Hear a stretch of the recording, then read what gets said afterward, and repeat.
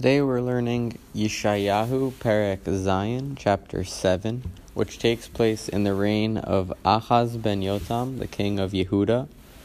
And at this point in time, Pekach, the king of Israel, and Ritzin, the king of Aram, team up and they decide they want to attack Yerushalayim, which is in Yehuda.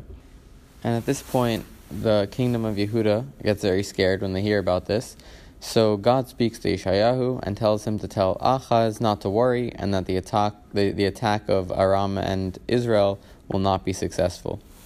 Specifically, the phrasing here in Pasuk Daled says, Al tira uvavecha al yerach mishnei zanvot ha'udim ha'ashenim ha'ele. Do not fear and let your heart not be faint because of these two smoking stubs of firebrands.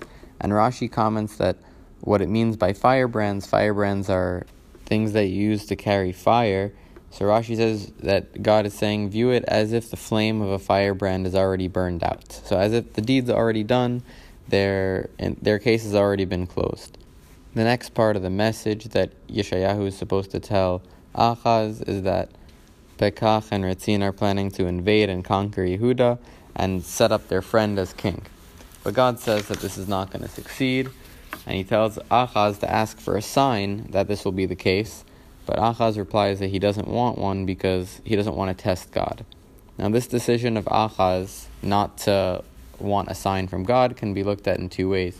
One is that Achaz was clearly in a great state of fear, so he wasn't ready to receive proof that his feelings are misguided. So he rejects the opportunity to remain with his own beliefs.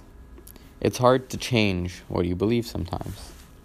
The second interpretation is that this was really an act of piety. Even though his fear was very great, he didn't want his trust in God to be dependent on any given sign. Regardless of which way we see it, Yishayahu clearly seems upset with Achaz that he doesn't want a sign, accusing him of not having trust in God. So Yishayahu says God's going to give you a sign anyway. And what's the sign? First, a woman will give birth to a child and name him Emmanuel. Emmanuel meaning Immanuel, God is with us. Then he goes on to describe some of the details of what will happen. First, by the time the child gets to a certain age, specifically the age that he's able to choose between good and bad, people will be eating butter and honey, i.e. the land will be very fruitful and will be in a good state. And even before that, the very kings that you've been afraid of are going to fall.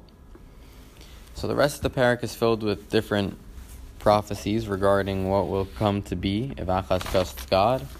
And all of this is meant as a detailed sign, beginning with the name of the child, God is with us, Emmanuel. These things will only happen if Achaz believes this, that God is with us. So one thing we can take out of this parak is that sometimes, for whatever reason, we may be in a low state or in a state of fear, and we need someone to pick us up. But when someone actually offers, we reject it.